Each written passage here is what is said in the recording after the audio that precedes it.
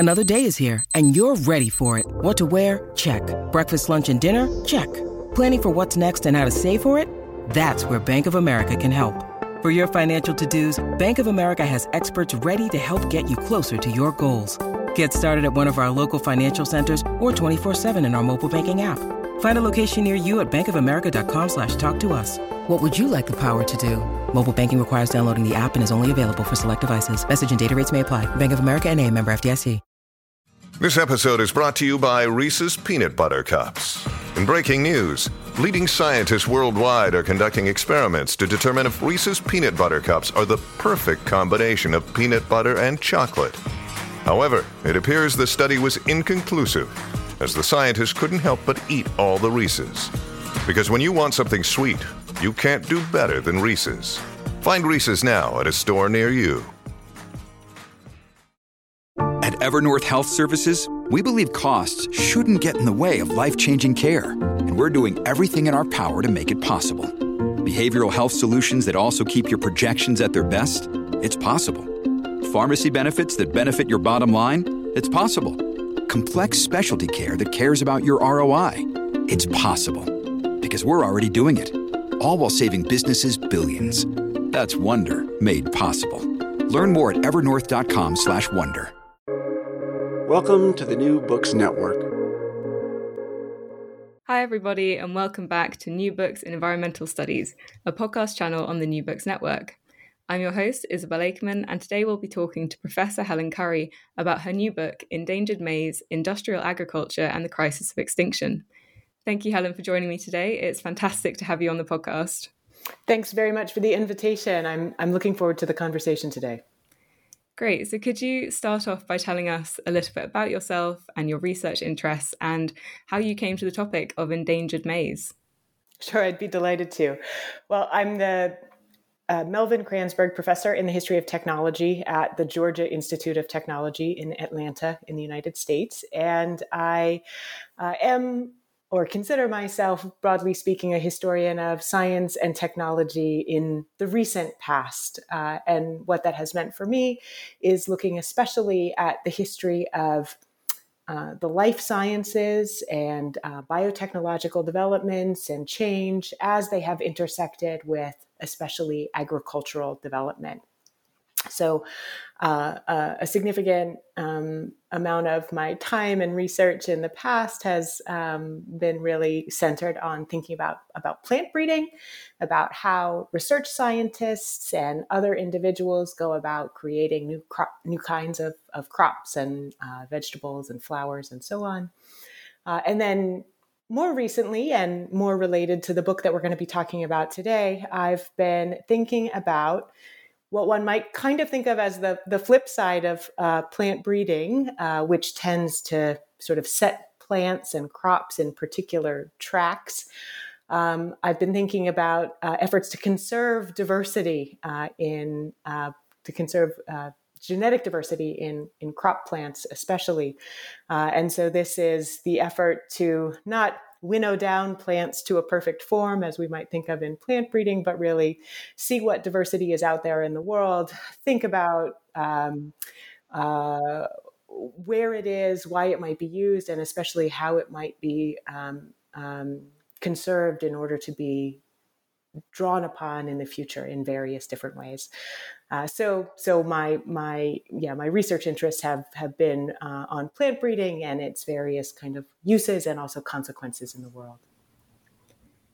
Yeah, they're brilliant ideas to drive research, and looking at kind of one particular species is such a great way of bringing plants into historical writing.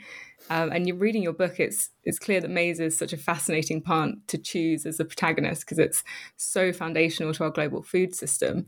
But I'll be completely honest and say that I had hardly any knowledge about maize before reading this book. And I was hoping that you could give us a high-level character profile of maize and speak to what a study of maize can reveal about our understanding of biological diversity and extinction. Yeah, so, well, let me sort of take a step back in some ways to talk about, as I said, just in characterizing my research, I've been interested in efforts to conserve crop diversity.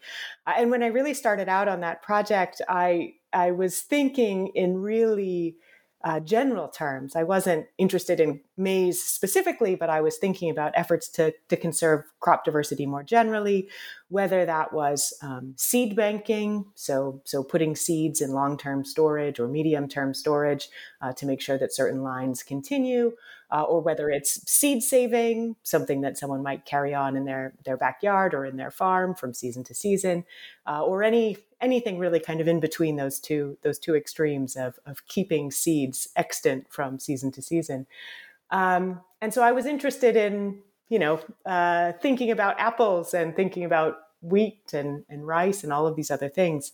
But it quickly became apparent in trying to tell this history, one, that, as is so often the case in writing history, there was it was a bit too big of a story to try and explore in just one book, thinking about that great big landscape of crop diversity and what that might mean. But it also was the case that maize or corn, especially as it's referred to in the United States, kept cropping up as a plant that was important in thinking about how conservation would take shape, why it mattered, who would be the targets, where things would be preserved, and so on, and in what modes. And so that might be because I was coming at this, having been trained as a U.S. historian. Perhaps if I had been working in an Asian context, I would have zoomed in on rice as the crop that had the most to say about these particular issues. But being an Americanist, that brings me really to your question of corn and why it's so important in this story. It's obviously one of the top three global crops, along with wheat and rice. By some measures, it is the world's most produced crop. And it is, fundamentally important to the global economy today, has been for a couple of centuries, to political economy as well, to the ways in which nations have related to each other in terms of food aid and other kinds of kind of exchange relationships. And I can talk a bit more about that. But even more fundamentally, it has this incredibly long history in the Americas as a kind of cultural foundation, especially in Mexico, where maize originated, but also in other Latin American countries. And so this cultural significance, this economic importance, really meant that there were many people who converged on wanting to conserve maize and create structures for the continuance of maize diversity for a variety of different reasons, to serve different communities and different agendas. And that's really one of the reasons why I think it proved so productive in the book. It's certainly not the only story that one could tell about the history of efforts to conserve crop diversity, but it is one important lens. Yes, and talking about the relationships between different communities and different people. So who are the organizations and communities that shape the history here? Who are you focused in on during your research? Well, as a historian of science, my main agenda in writing this book was to really understand certain kinds of research traditions coming out of a professional science community. So my starting point was really thinking about professional plant breeders or commercial seed sellers, geneticists, plant biologists, taxonomists, and so on, a community of researchers and crop developers who were interested in corn, not chiefly from a perspective of their own culture or their own, daily subsistence, except maybe in the sense of the source of their salary, but interested in it more with this lens of kind of science and economics. And I wanted to understand the actions that they had taken over about a century in order to explore and document and save genetic diversity in maize. But of course, in telling that story, the principal groups that they interacted with in those efforts were individuals growing corn, and chiefly individuals growing corn that were characterized as being kind of pre-industrial. So that in the story that I tell is indigenous communities of the Americas, really from the United States all the way through through Mexico, then through Central America and South America as well. And so I followed the professional communities that had been my kind of chief entry point as a historian of science through their engagement with various different cultures of corn cultivation, subsistence, and also ultimately conservation as well.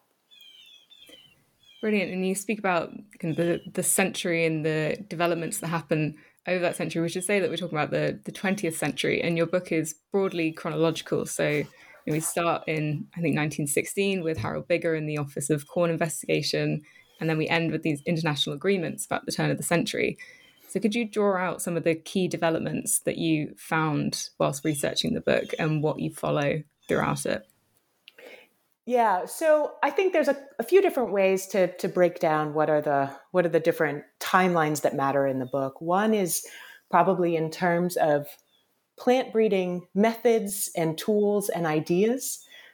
So at the turn of the 20th century, so in the late 1800s and early 1900s, corn cultivation in the United States, where the book starts, was really primarily centered on producing grain, especially to feed livestock, and doing so using what we call open pollinated varieties, so freely interbreeding populations of maize that might have clear varietal names, but would be a sort of combination of sometimes purchased on the market and sometimes seed saved on the farm by the farmer. And there was a lot of interest in helping farmers improve their methods of saving seed, but also developing new kinds of varieties that would be suited to different farming conditions around the United States at that moment in time. And what that latter trend, that trend of producing new lines to spread to farmers, really contributed to was an idea that things that farmers had grown before that they might have been saving on their farms, saving as seed from year to year, or that might only have a kind of regional specificity, would be gradually eliminated as the products of professional breeders and commercial seed companies came more and more to predominate. This is a concern that had been around, actually, I think probably a bit earlier in Europe and in other places, but this is the sort of moment where we start to see these concerns coalesce a little bit in the United States.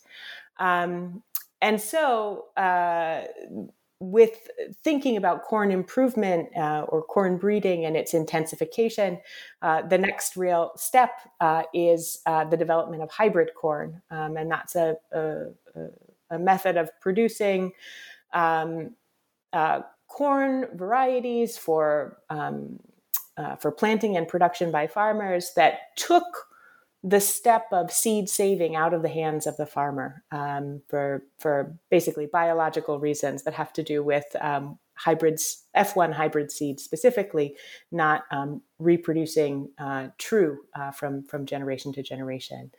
And so along with this transition to hybrid corn, you then see actually the kind of intensification of professional and commercial development of corn seed varieties, which intensifies this concern about whether older varieties will indeed disappear as farmers make a transition. And so the first part of the book really tracks that piece of history and then follows the concerns, especially of professional breeders and geneticists, as they observe a transition to hybrid corn and to the purchase of commercial corn seed in the United States, and then project that same trajectory in the United States to Mexico. to Central and South America, to start to have a concern about farmers across the Americas who have traditionally cultivated incredibly diverse strains and varieties of maize, about that diversity possibly being winnowed down. And as a result, no longer available to scientists and breeders of the future. That's really the concern. So then I'll just say, and then I know that there's another answer to your question that I'm missing, but if we think about that trajectory, then, the next big shift in terms of plant breeding technologies has to do with the introduction of genetically modified seeds and the way in which that sparks different kinds of activism and agitation around the spread of commercial seed varieties, especially in Mexico, where they're perceived to be particularly threatening to native varieties of maize. And so I deal with that history as well. So there's a whole kind of thread of events that have to do with plant breeding technologies. But at the same time, I think there's also a timeline to understand that's about ideas about indigenous peoples or local communities and notions of development and the idea that certain groups of people around the world are practicing means of farming and cultivation that should be quote unquote improved or developed in the language of development theory into quote unquote modern methods. And so we can also track the history of changing ideas about where and when corn varieties might disappear and why that would be a concern, not just along this trajectory of plant breeding technologies, but also ideas about development. So, and this in the book stretches from Native American farmers in the American West, especially in the early 20th century, who are seen to be disappearing in the midst of economic change by observers at the U.S. Department of Agriculture and elsewhere, to concerns about indigenous groups elsewhere in the Americas and the ways in which change happening in their communities might be causing them to, again, this is the perception, not the reality, but to kind of disappear out of existence. Two ideas about global development after World War II, this idea that, actors from the United States should actively be going out into the world to modernize, as it were, peoples and communities and approaches to agriculture that they find elsewhere. And the ideas about radical transformation and loss and disappearance that are caught up with that. So that, I would say, is the other kind of timeline of major events that's important in the story. And just to pick up more on that, I really enjoyed the way that you brought the wider political context into the narrative, especially the Cold War and the global economic changes. And this seemed especially important when discussions about genetic resources and access became global. Could you give us a feel for those key political developments and contexts that influenced this story? So I think here it's important to start in some ways where my last comment left off with the immediate aftermath of World War II, and to think about the development of the UN system, I would say, and different UN agencies as sites where global concerns could be negotiated in distinctive ways. And so one of the shifts that's important in how the conservation of biodiversity comes to be a global concern, so not necessarily an issue just of plant breeders and geneticists who think they're losing raw materials for future development, but actually a concern about, as you've just said, it kind of global genetic resources that could be dissipated, and this being a problem for future generations, for all of humanity. That's really caught up with the rise of environmentalism in many different contexts around the world in the 1960s and early 1970s especially, and the existence of global fora. So the UN Food and Agriculture Organization is a key institutional actor in this story. Also, I would say organizations like the United Nations Environment Program and the United Nations Development Program. These are spaces where, we refer to genetic resources, but often what people quite frankly mean are seeds of diverse varieties that are thought to be useful in various different ways. But these global fora are a place where the control of and access to seeds as a resource for humanity come to be discussed and really kept on the high on a global environmental agenda right up until the present day. And just picking up on the seeds, something I found really interesting was the story of seed banks, especially your observation that they were political and not biological. And there were these huge debates about what they should be used for and who should have access to the benefits. Could you give us an understanding of when seed banks first appeared and why they're created? And more about what the inherent power dynamics with seed banks were? I think this is a great question, and my sort of opinion and assessment of it has changed over time. I used to try and put a pinpoint on when seed banks were invented, but it's really probably easiest to envision the seed bank as a sort of entity existing on a continuum and sort of coming into existence on that same trajectory. But a seed bank is really, at its core, just an organized collection of samples representing crop diversity, generally saved as seed, right? And so the seed bank, in a way, was invented long before any of these ideas of conservation came to be prevalent. If we think about communities or even individuals or farmers saving seeds and perhaps having samples of different varieties or different populations to maintain over time. But we might want to contest that and say, actually, there was a moment in time in which long-term conservation became the agenda of a seed bank, right? That it wasn't just about having resources for the next season. It was about having resources 30 years from now and 75 years from now and 200 years from now, or in the case of, the Svalbard Global Seed Vault, much longer than that still.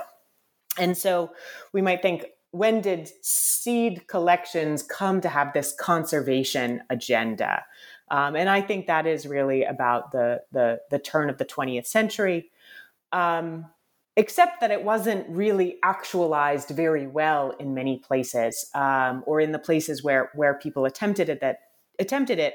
And that's chiefly because actually maintaining a seed bank, especially if your interest is in the long term, and especially before refrigeration possibilities were what they are today, or freezing possibilities, keeping a seed bank is actually quite a bit of work. Seeds are living materials that eventually die in storage. And so it's not just about having the vision for creating a collection of seeds. It's also having the plan for how to regenerate those seeds when they reach a point in their lifespan that they're not likely to continue.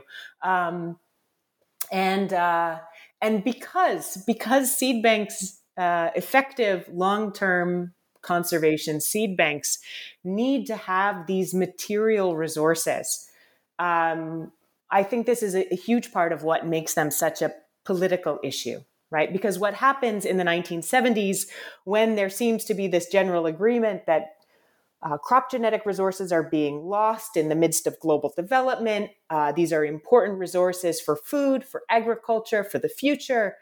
At that moment in time, the places in the world that have the most effective long-term conservation seed banks are a handful of industrialized nations or institutions closely allied with those countries. And so it is a question of global equity, right? So making sure that there would be access to something routinely described by scientists in the 1970s as a kind of patrimony of humanity, that becomes a major issue. And so that's how the sort of concept of a seed bank and the biological work that it needs to do comes to intersect with a question about, I think fundamentally equity and access to resources.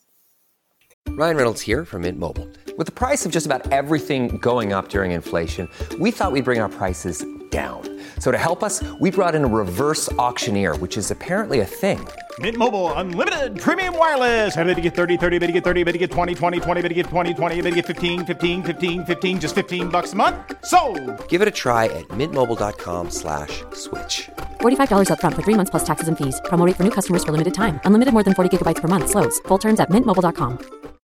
When you need mealtime inspiration, it's worth shopping Kroger, where you'll find over 30,000 mouth-watering choices that excite your inner foodie. And no matter what tasty choice you make, you'll enjoy our everyday low prices, plus extra ways to save, like digital coupons worth over $600 each week. You can also save up to $1 off per gallon at the pump with fuel points. More savings and more inspiring flavors make shopping Kroger worth it every time. Kroger, fresh for everyone. Fuel restrictions apply. Yeah, it was very interesting to realize how much work goes into managing these seed banks and how so many of the seeds are actually lost because they can't be replaced with enough time. And one of the convincing arguments of your book was that seed banks work best when they're part of in situ conservation as well, and they're kind of part of this revolving use of seeds with local communities. So I was wondering if you could speak to that and speak about how conservation has changed and the idea of conservation has changed through these technologies and through these practices.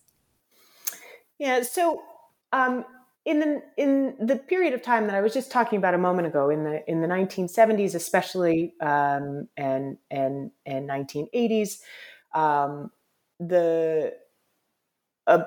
pretty effective system for conservation of crop genetic resources perceived to be crucial across different national contexts was really forged. And, it was contested and challenged, and questions about access and equity that I was mentioning were sort of managed and brokered in different ways. But it wasn't just the political challenges that proved actually to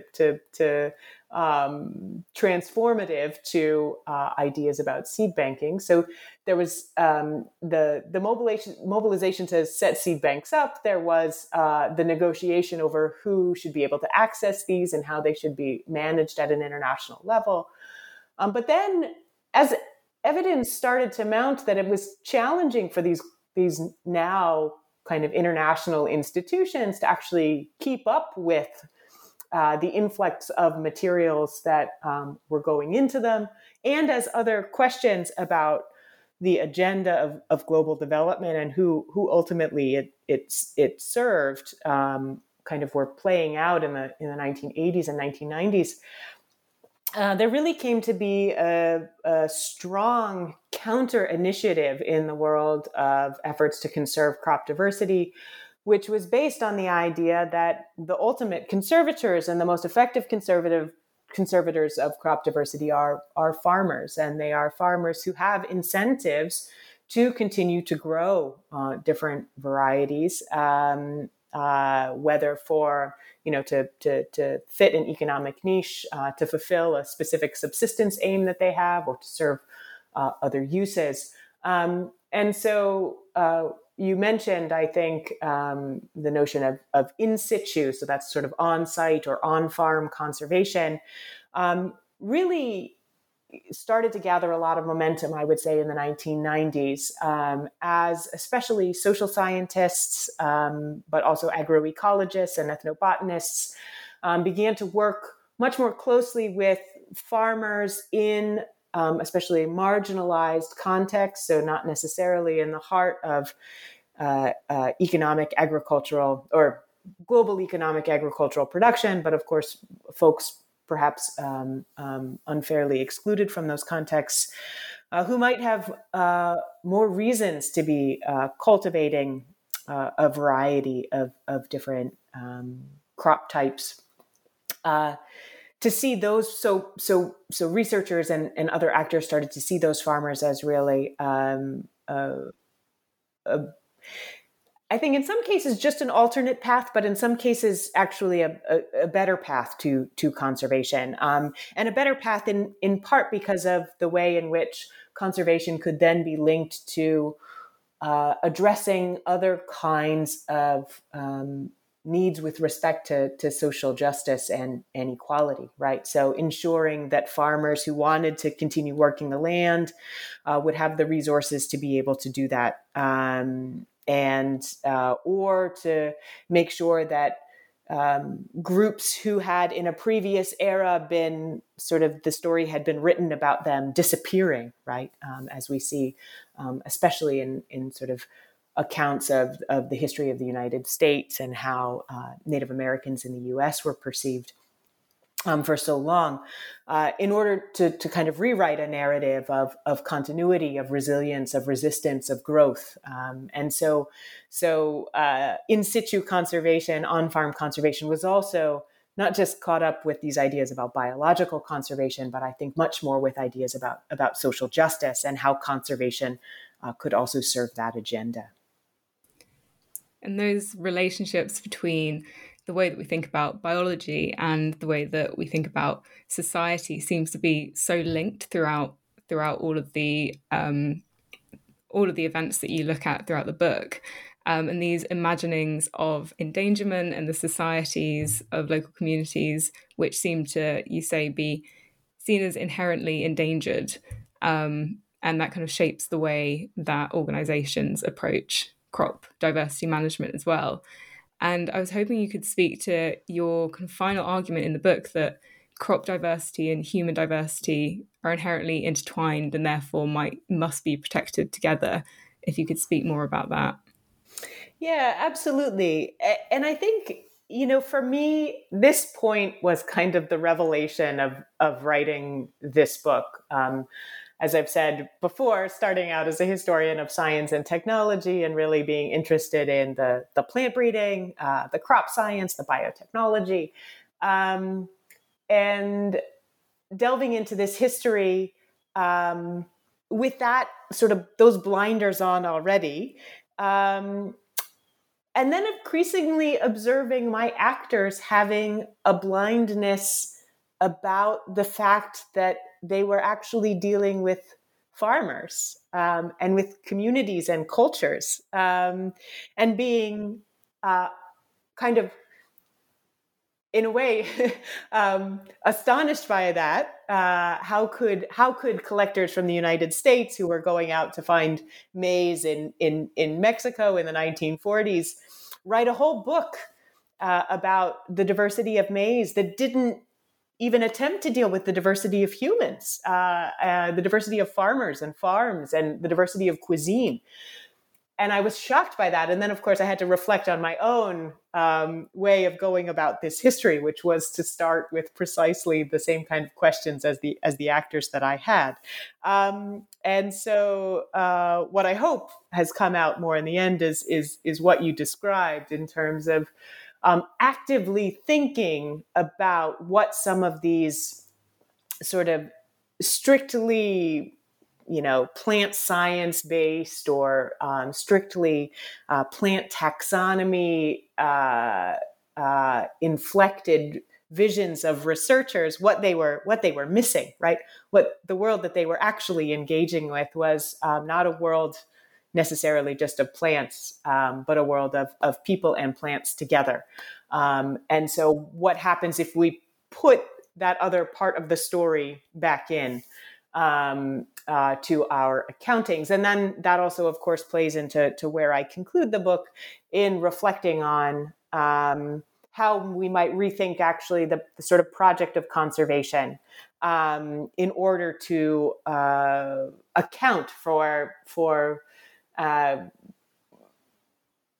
some of the kind of failings of past actors, some of those blindnesses that they might have had to the worlds that they were encountering. Yeah, you really speak to a problem which I think is prevalent for a lot of historians in kind of reassessing the way that you go about your research and making sure that you don't have the same biases that you're kind of assigning to the characters that you're studying as well. It's difficult. Absolutely. Absolutely. And I think, I think one of the things that I want to make absolutely clear in this interview and that I hope really comes through in the text is the extent to which a lot of the ideas that I put forward there, especially in the conclusion, are the places where a lot of conservation or crop conservation geneticists are at today with respect to thinking about conservation in motion, conservation in change, right? That we need our crop plants to be dynamic. We need our research to be dynamic to reflect that. And so those sort of ideas that the history brought me to are also, the ideas that today's conservationists are really dealing with. Mm. Yeah, I mean, obviously this is a history book, but the history of crops and biodiversity is such an important context for the current environmental situation. Is there anything else that you like to add to where you see your research contributing to our current understanding of biodiversity and providing insight into how we should approach it? Well, so I think there's two things. One is what I just mentioned. I'm struck by the extent to which it's difficult to think about conservation because in other areas of biodiversity conservation, we are like absolutely tethered to the story of loss. There is dramatic species loss. There is habitat loss. There is, the depletion of resources, right? The depletion of global forests. And so conservation is really wrapped up in a story which is about loss.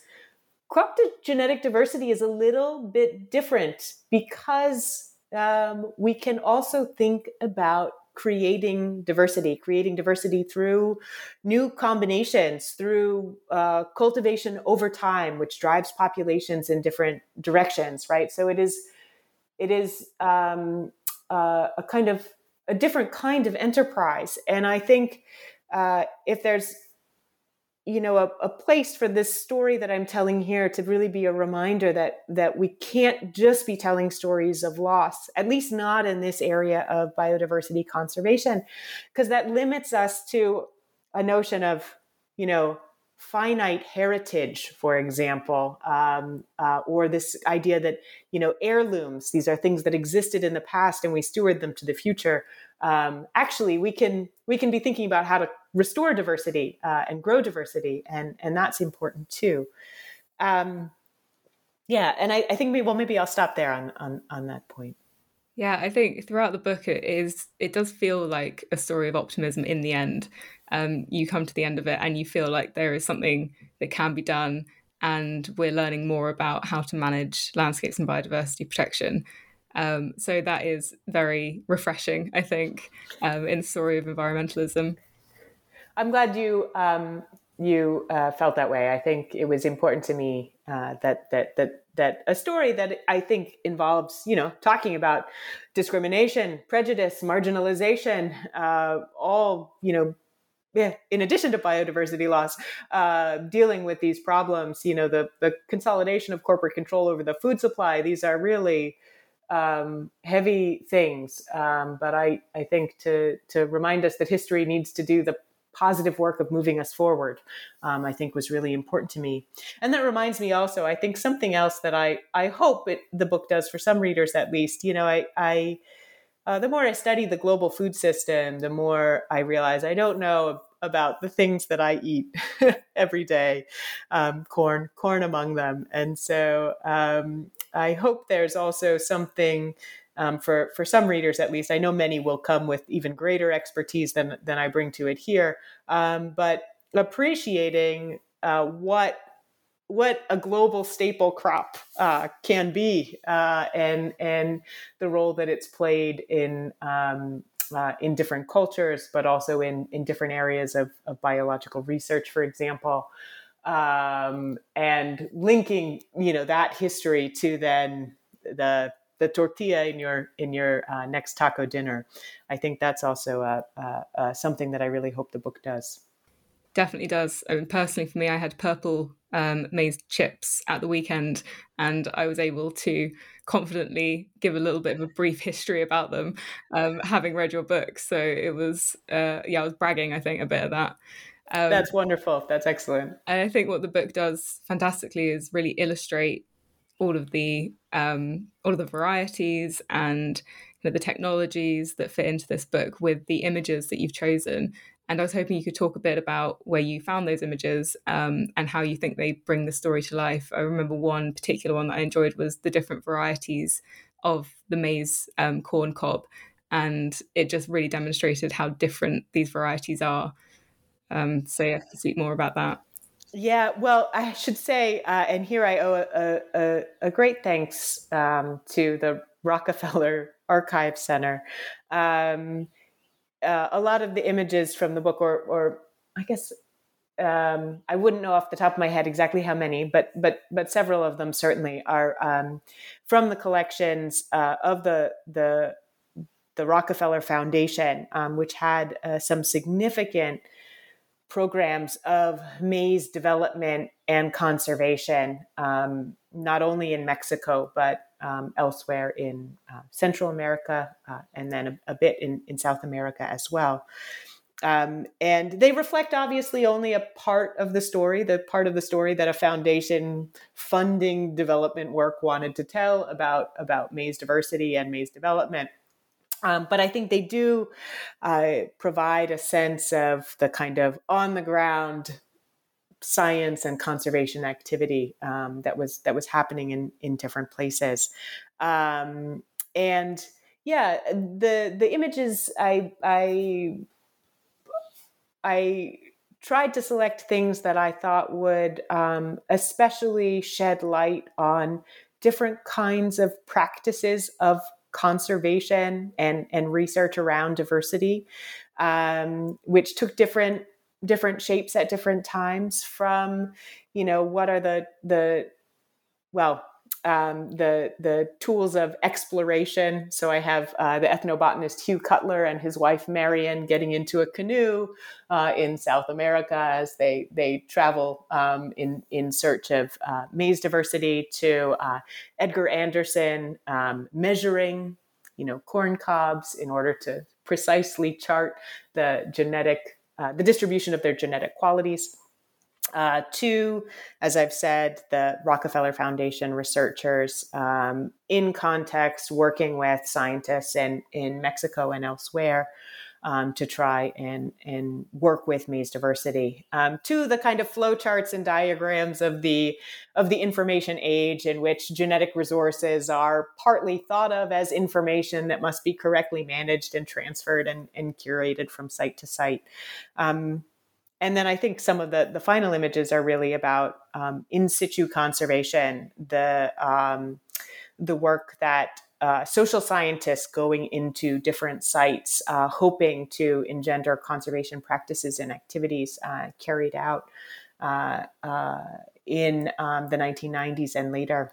And I should say I thanked the Rockefeller Foundation, but there are actually some incredible people who shared materials with me. So one of the social scientists who was working on a project called Project Milpa generously shared photographs with me. Researchers working in Mexico at the Colegio de Postgraduados, where one of my main actors did most of his teaching and research, dug up old file cupboards of photographs to sustain them. So that's an area where I really am deeply grateful for the labor of others. Yeah, it sounds like such a fantastic archive trip and research project. Was there anything particularly interesting that you found in the archives, or something that you didn't know about maize before that you'd like to leave the listeners with? Oh, that's a great question. No, I mean, I think what I would say is that, yeah, this project which didn't start out, as I mentioned, as a book about maize, but which is obviously deeply immersed in that world. I guess what it led me to discover is just the incredible network and richness and depth of scholarship on maize from a variety of perspectives. It really is kind of incredible and humbling to I feel like at every turn, because the book deals with different sites and different domains of science and different cultures.